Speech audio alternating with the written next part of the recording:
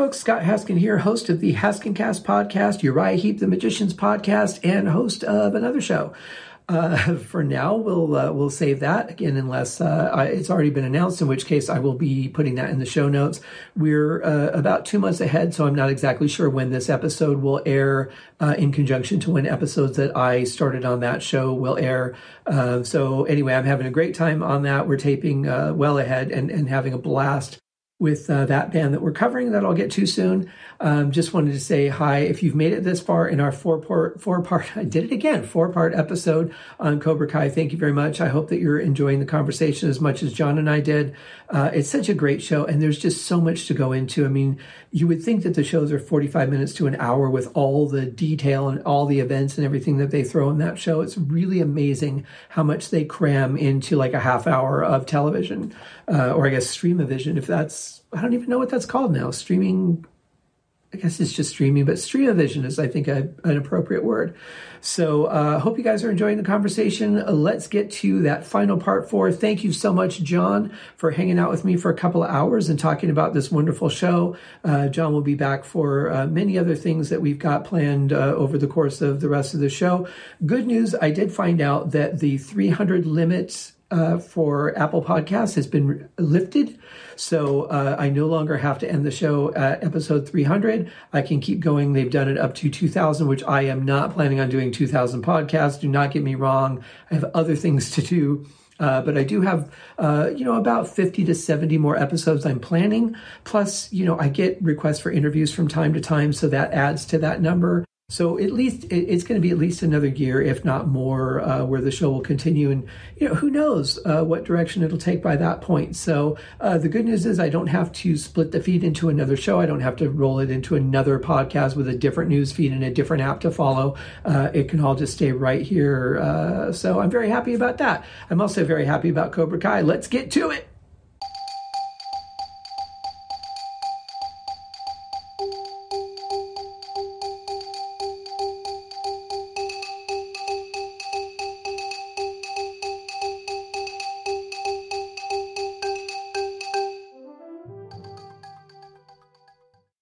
So the music to this show, I thought, for the most part, has just been fantastic.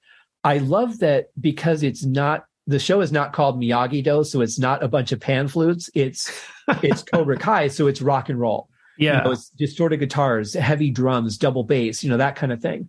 I love the way that they balance the two. When it's Daniel's time, it's the pan flute. When it's going back to the nods to the music from the movies.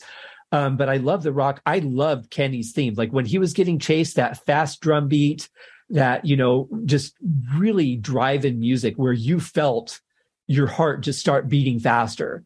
Yeah. It's just been so well done until the end of the show, until the end of season 5. I hated the music with Daniel and Silver's fight. I thought it was over the top cinematic. It didn't really feel like it fit the show. Mm-hmm. And I thought the fight itself was kind of a letdown. Yeah, I did too.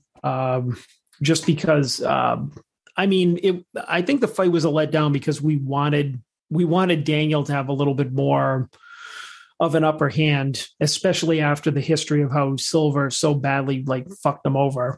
Right. And they don't let you forget it either. Mm-hmm. We get that satisfaction at the end when he uses the Quicksilver method on him, which I thought was brilliant, is that he used his own techniques on him to disable and discredit him and finally beat him. Mm-hmm. But I thought that Daniel would have gotten more shots in because, at this point he's older, he's more seasoned.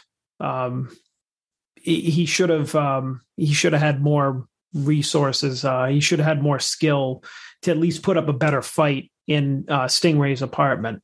Yeah. That scene. It was, I think that in my opinion, it was a less satisfying scene just because we don't want Silver to win. So. Right. Yeah. That the good guy is going to win in the end, but it just, I don't know, it just seemed for a guy that just beat the crap out of him. It just seemed like he was too easy to defeat this time. And even though he was using his method against him, which I love that throwback, I thought that was great. But I don't. It just seemed like too easy of a fight, and then the crane kick really felt forced. Yeah, I mean, I liked I like how they incorporated it, though, because you kind of barely noticed it. Like they didn't make a huge deal out of it. Mm. I think that if they showed him getting into the crane from like several different angles and really built it up, that would have been over the top. Yeah, for sure. But for me, I thought that it was kind of cool that they kind of worked it in there. It was just like, oh yeah, there it is, part of his repertoire. Bah, right to the face. Right. The one thing I did like about it, though, was that Silver didn't see it coming. Not like Johnny, who wouldn't have known how to defend against it. Silver, his face was turned to the wall. He was grabbing that trophy, and it's just as he was turning to face Daniel, that's when Daniel hit him. So I like that he didn't have a chance to defend himself against it. Right. I thought at least it was fair the way they did it. Right, because well, I mean, it was also realistic, because the only way that if you telegraphed the crane kick, then obviously you know it's coming. Right. And somebody of his age and experience would be like, all right, well, obviously I'm not going to take a foot to the face, so I'm going to figure some other way out. But he turned around, and just at the point where he turned around, he was already in mid kick. So yeah. Unlike Miguel in the first tournament in season 1, where now here there's even a poster of Daniel doing the crane kick in the tournament, and that kid didn't know what was coming and got hit in the face. And I thought, isn't this like the most famous kick in the Valley? Wouldn't anybody who's in this tournament have heard of this kick? And the kid just like gets hit. I thought that was kind of cheap. But to get back to the Silver fight, there's a thing that bothered me about both of the fights with Daniel and Silver, is that what I call the Harry Potter syndrome, which is they learn a spell and they use it for the purpose of that movie, and then even though it's an incredibly powerful tool, you'd never see it again. So thinking of Chosen and Daniel's fight with Kreese when he saved Johnny and he's hitting those pressure points, putting Kreese out of commission. Why didn't he try using those against Silver? You're like, that's the biggest tool you've got in your arsenal, is something that incapacitates your opponents in a split second. Mm-hmm. But it's, again, like we saw it against Kreese because that was the series that it was, the season that it was in, and it served its purpose. So now we're never going to see it again. Right. So I thought, like, once again, especially if somebody's kicking your ass, you're going to go with, what can I do to stop this guy before it gets worse, since nothing else I'm doing is working? And you're going to go to, hey, I just learned this really amazing technique that'll just knock him on his ass and he won't be able to hit me anymore. And I can go slap him around all day. Well, maybe the only thing that I could think of is that from the point of view of it being a series and not real life, is that if they just did that, then it wouldn't be interesting. Right. Because then you'd be like, oh, okay, well, I could just end any conflict by doing just this one thing. And they're probably trying to keep it fresh by using different moves and different techniques, and not having the fights end a certain way, because otherwise the narrative, the story isn't going to go in that direction. It just that one person would be just like taking everybody out going like this all the time. So yeah, and that's true. And it is fair. It's just like looking at this as a real world, it doesn't make sense that wouldn't be. But then when I think about like take a movie like The Da Vinci Code, if you've seen that, and you're like, okay, so there's these centuries old mysteries that Robert Langdon is solving all of them in one day. Like, it just doesn't make any sense. But for the point of the movie, it has to work that way. Right. But it's like, because I've thought about that with the Harry Potter movies. I'm like, why didn't they ever use this spell again, especially in the big fight, in the final movie, like this would have been a perfect thing to whip out, and no one thought of it out of all these kids that are fighting. Speaking of all these kids fighting, let's wrap up with the big fight at the Cobra Kai dojo at the end of season 5. Talking about Anthony, and as you mentioned that they didn't, advance him very quickly in his skills. He's still a beginner. I love that he was really not fighting through all of that. He really wasn't. And at the end, he was the one that the kind of the nerd that knew how to work the computer to save them. He got the video on the Wi-Fi, and they were protect the egg. He was the key to it, but he wasn't a fighter. I really love the way they put that together. Yeah, because when they all gathered around, they're like, protect the egg. It wasn't just the tablet uploading the video, but it was also him. Right. Because he had to manipulate egg. it to get it onto the Wi-Fi. Right. He was like the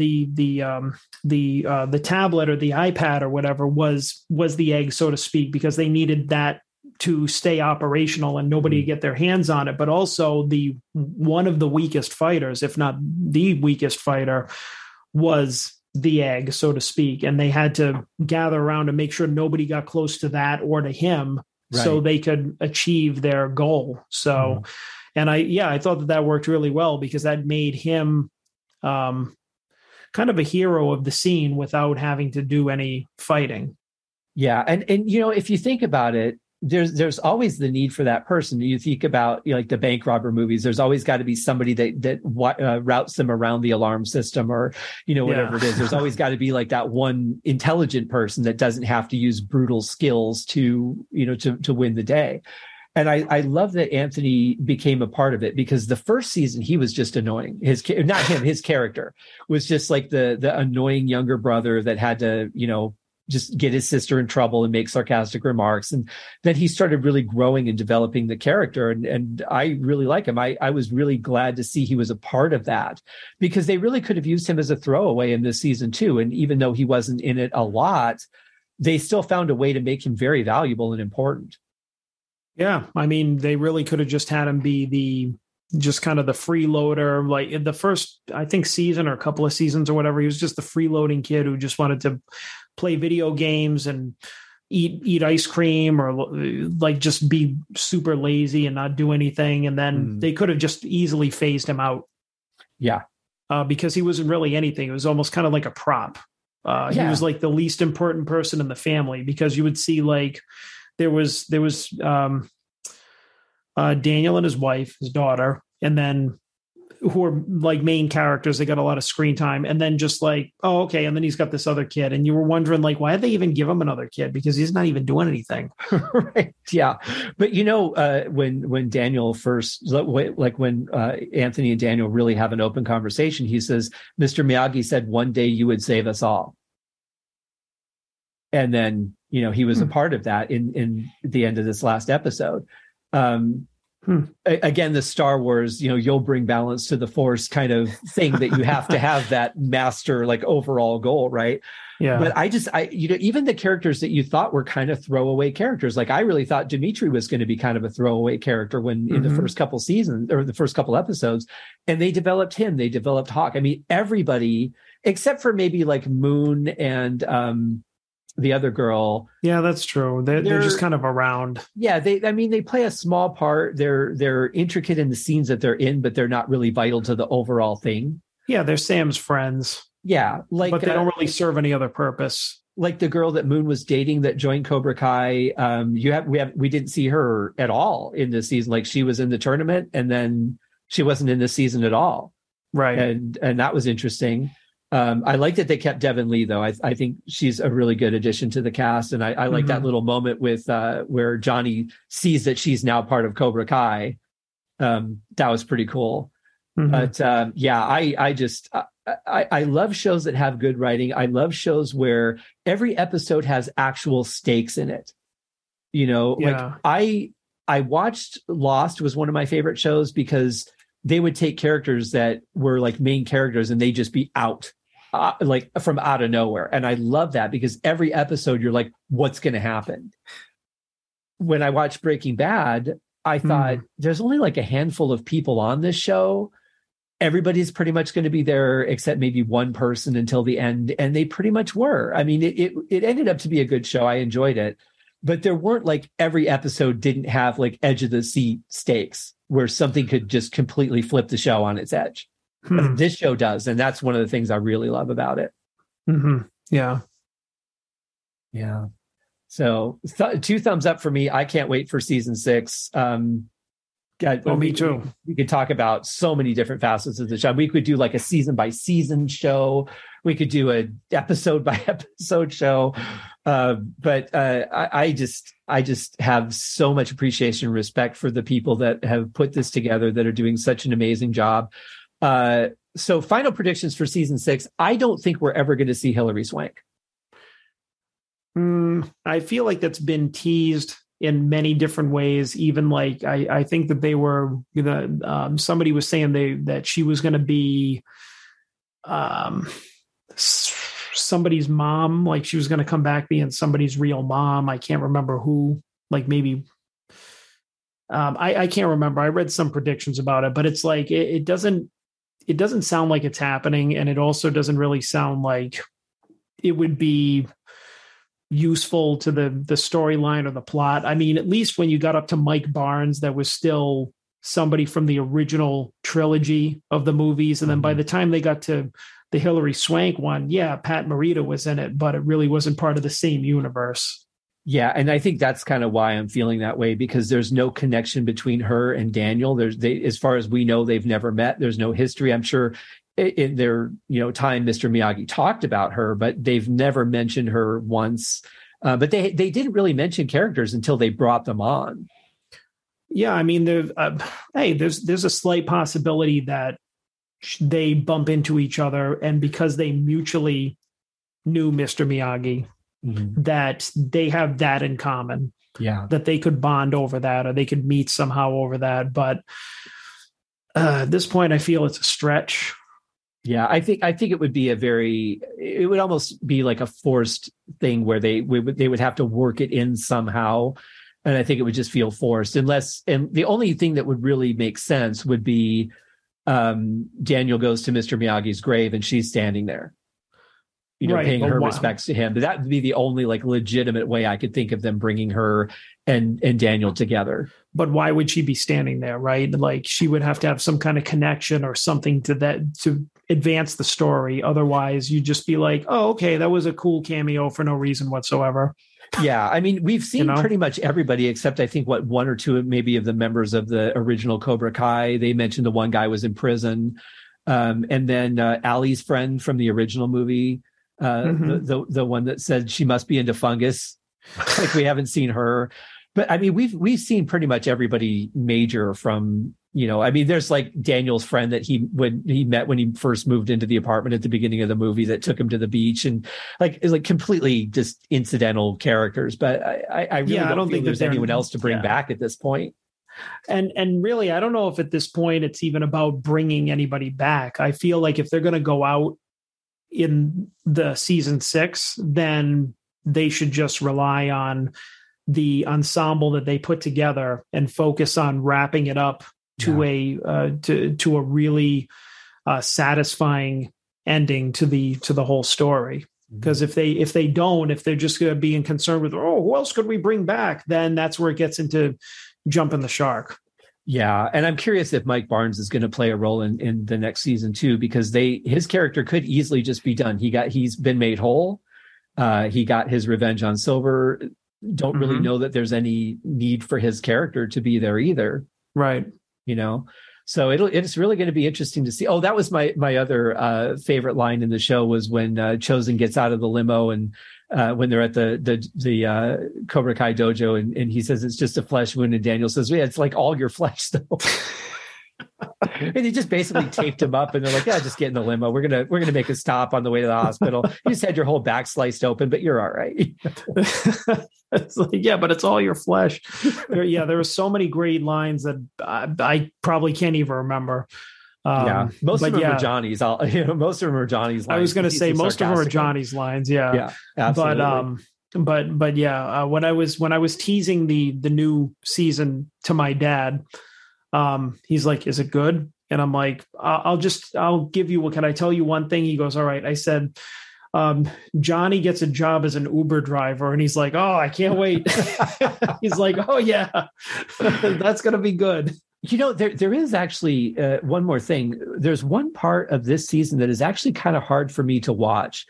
And besides the cockroaches, I hate cockroaches. I really wish I could just clip that scene out of Netflix and not have it there. But is the scene where Daniel and his wife go to Silver's house.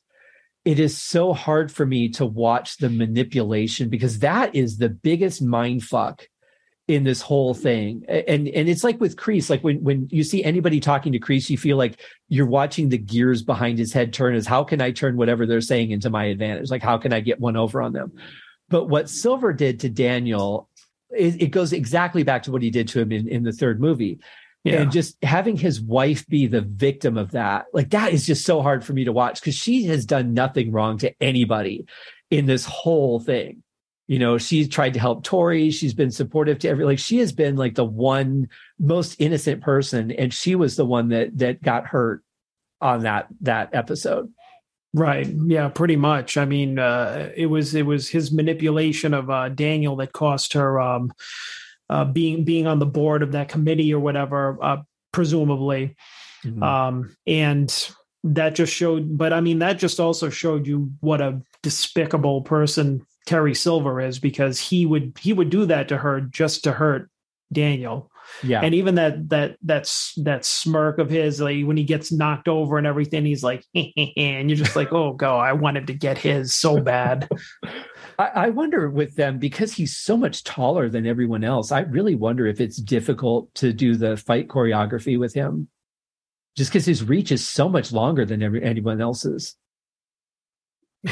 Yeah, I mean, I wouldn't know anything about that, but I mean, I would guess. Yeah, how tall is he? You know, I don't know what his actual height is. He's got to be at least 6'2", 6'3". No, he's got to be taller than that, and he towers over pretty much everybody. Yeah, he looks like he's definitely over 6 feet, but yeah. But yeah, I don't know how those things work, but I mean, they definitely have all sorts of different things to manipulate perspective. I'm sure that they figured it out. They have things that are probably standard, so they don't even worry about it. Yeah, I mean, the camera angles and everything that they do for the fights is what really works, what mm-hmm. makes the fights look so realistic. I mean, listening to the interviews from the cast, yeah, every once in a while somebody does get hit. You know, it does happen, but I mean, you could be 3 feet away from somebody and just have the camera behind you or slightly off to the side, and it just forces the perspective to where it looks like they're much closer. And that's how they shoot it, you know. Mm-hmm. But it just seems like with a guy that has that, I think back to what was it? The last movie that Bruce Lee did when he was fighting Kareem Abdul-Jabbar. And Bruce Lee was not a big guy. He really wasn't.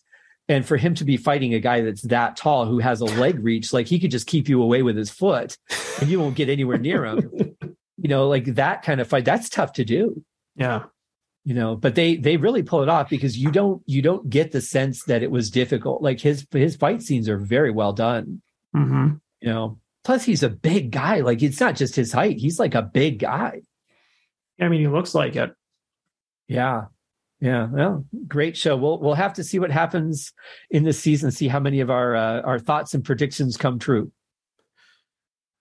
Well, I hope some of them are right. Like there's a season 6 would be a start. Well, yeah. Well, I mean, I haven't heard anything announced about it. I guess it hasn't been officially announced, but if you had recently read something that they have a lot of stuff that they can use for season 6, or they could use for a potential season 6. I don't think it's been officially announced yet, but yeah, they would be crazy not to build on that. Oh, they have to. Would. I mean, it's successful enough where they got to do it. Exactly. I mean, they've already got all the locations built. I mean, just reconstructing Mr. Miyagi's house, you know, his dojo house, and that whole area with the car. I mean, it was just so well done. They spent all the money on that already. Then they would just, you know, they're going to have to throw it away at some point because the show's going to be over. But why not get as much out of that as you can? And the show is drawing such huge numbers. Well, what I saw was in an interview, somebody asked William Zabka, is there going to be a season 6? Because Netflix hadn't confirmed that they had renewed it yet. And he didn't actually say, yes, there is. He just says, we have a lot of footage that's already been shot for it that was left over from season 5. Right. Okay. So basically, like, yeah, there's going to be, but there's no official announcement. So I'm just going to hang my hat on that hope and let it be that. But at least they're not doing anything like Star Wars, where like, oh, a ghost is going to come back and Mr. Miyagi's ghost is going to come back and help you guys through your problems. And I mean, if they would have gone that route where Daniel was seeing visions of Mr. Miyagi, I think the show would have just been stupid. I mean, I like, and that's one thing that we actually didn't talk about, which we can before we wrap it up. But yeah. I think that Pat Morita, Mr. Miyagi, is probably one of the biggest presences on the show that's not on the show. Right. Because, I mean, everything from the name of the dojo to his influence on Daniel and everybody afterwards. And they used in the first couple of seasons footage from the original movies. And I think they still did in this one a couple of things just to illustrate some stuff. So it's nice to see that, but it's also nice to see, like you said, that they're not putting him like a CGI version of him or something in like some visions or stuff like that. Or even when Daniel goes to visit his grave, it really feels like it's rooted in reality, because when you're seeing those flashbacks, they're using the flashbacks from the original movies, which to me, it keeps it real. Mm-hmm. And it also keeps it real. Like when I don't know how many times, maybe just a couple of times, he visited Miyagi's grave, and it's really rooted in reality, is that he's standing there and he's looking at the gravestone and he's talking to it. And maybe there might have been a couple of flashbacks, which was footage from the original movies. But like I said, there was nothing in it where there was a CGI'd version or some guy like in some Miyagi lookalike that tried to be in a vision. Like they didn't try and use any new footage. They just kind of left that alone. Mm-hmm. Even when they showed Daniel going into his room in the newest season, I guess he kind of kept his old bedroom kind of as it was, as like a shrine. Yeah. That's one of those things that you'll see in like true crime stories or even like horror movies of somebody that lost somebody. And that's one of those things that you always think about, like, would I do that? Mm-hmm. Like if a loved one died or went missing or something, would I just close that door and preserve the whole room as like a museum type of thing? I just think that really hits a note, tugs at your heartstrings a little bit, because that is one character that unfortunately could not be part of the show. And they I'm sure that they must have gotten all sorts of permission and blessing from his family or whatever to use that footage and his likeness and everything like that. And I'm glad that they did, because if they weren't able to, or even rights to the original movies, I mean, who knows who is, for all we know, Ralph Macchio owns all of them, but it would have been really tacky if they had to kind of play their way around that. I absolutely agree. And, that was one of the scenes too, thinking about the time that Mr. Miyagi got drunk, and then they replicated that, because he was like, Daniel, come inside. He said that twice. And then when Miguel found after the prom and he went to Johnny's house and Johnny was like, come inside. And they basically like replicated the Daniel Miyagi scene with Miguel and Johnny. That was another one of those like really, really like spot for spot throwbacks that they did. But thinking about Daniel visiting Mr. Miyagi's grave at the end of season 4, it looks like he's talking to Mr. Miyagi, but he's actually talking to Chosen, who's off to the side saying, will you help me take him down? And then I started thinking about that. I'm like, wait a minute. So Chosen flew from Okinawa to Los Angeles, and Daniel didn't even have a confirmation of whether he was going to help him. Like, what happened there? It wouldn't have been as dramatic. Well, yeah. And then they confirmed it because his wife said, you flew him out here. And I'm like, okay, so was he just like, hey, why don't you come and meet me at Mr. Miyagi's grave? I got a question for you. I'm pretty sure he had already agreed to that before he got the plane ticket. If you think of it like that, though, it does sound really ridiculous. It really does. Meet me at this cemetery. I got a question for you really quick. But it was a great reveal. I mean, because you really thought he was talking to Mr. Miyagi, and he's like, will you help me? I'm like, how is he going to, okay, where's this going? And then they pan the camera and you hear, and you see Chosen. I thought that was and the music that they played after that too was just so powerful. Like you felt Chosen was going to fuck shit up. Yeah. and he did. And he did. And he came in like, well, man, his character has such a great arc. But too, thinking about the music, like when they played, when the two dojos, Eagle Fang and Miyagi-Do, first got together at the end of, it must have been season 2 or season 3. And the way that that version that they did of In the Air Tonight was just, it gave me chills. That was so well placed. Yeah, I think I definitely love the soundtrack, the score to this series. Mm-hmm. When Allie comes back and they first do her reveal at her parents' house, they're playing a little bit of Christmas music because obviously, the house is decorated for Christmas. They're getting you in now we're at the Christmas episode one. And the Christmas song they were playing was actually sounded, I haven't looked, but it sounded like it was by Bananarama. Huh. No, we'd have to look that. Yeah, we definitely have to look that one up. Yeah. Yeah, it seemed like it was their voices. And I thought, well, that's cool because they did Cruel Summer, which was another great season ending song when Johnny throws his phone at the beach and they're playing that really slow version of Cruel Summer. I thought was another just fantastic musical moment for the show. Yeah. Yeah. They didn't just rely on some of the just grabbing the old hits, but the kind of a reworking of some of the old songs, or like the songs from the era. Yeah, it was much more dramatic, but it's also less expensive to pay for a reversion of a song to license that than it is to get the actual original. You have to pay the recording, the people that recorded it, and there's a lot more cost that goes into the original. So it's very common that they'll do reversions of songs, have another band record it.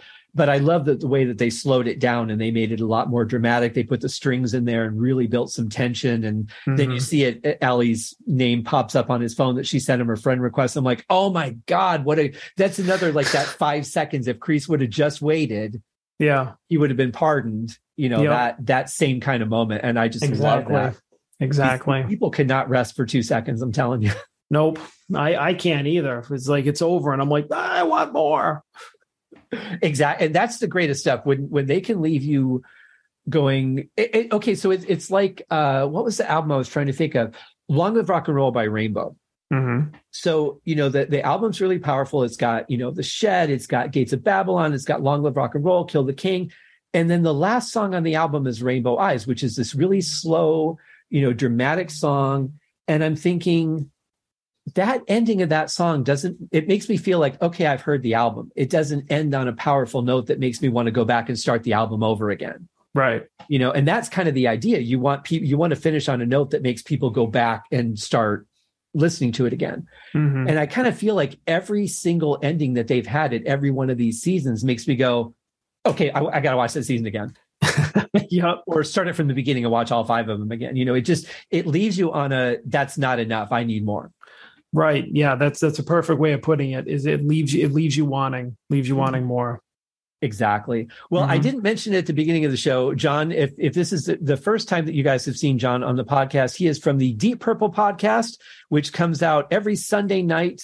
And I struggle to not listen to it on Sunday night. I try and save it for Monday. Sometimes I get through it, but while I'm making my food for the week, a lot of times I'll put the podcast on. I will never miss an episode of your show. It's my favorite podcast to listen to. I don't listen to my own shows. I listen to you guys. Thank you as always. You guys are getting close to 200 episodes, is it? Yeah, we just if I believe my counting is correct, my math is correct here, I believe we just recorded episode 190 the other day. Wow. So we already started talking about what are we going to do for the big 200.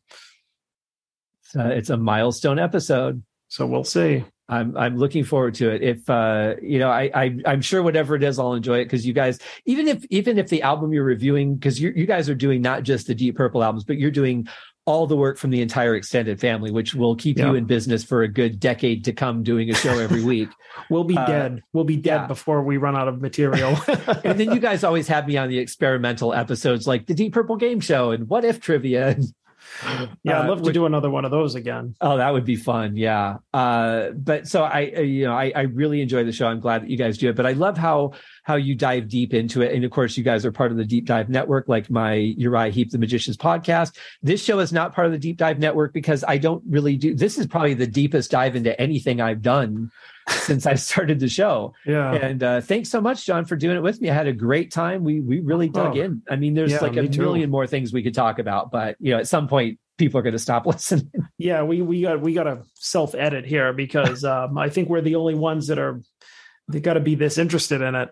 Well, I see that the sun's already gone down in your part of the country. So yeah, you saw back here, like my window, it was light when we started. Yeah, the day has slowly turned to night. Well, my friend, thank you so much. We'll do another episode before too much longer. But this was a blast. I like doing something a little different. Yeah, me too. I always have fun coming on the show. I can't wait to come on again. Oh, you'll be back. Don't worry. I know. We'll see you guys in the next episode. Cheers.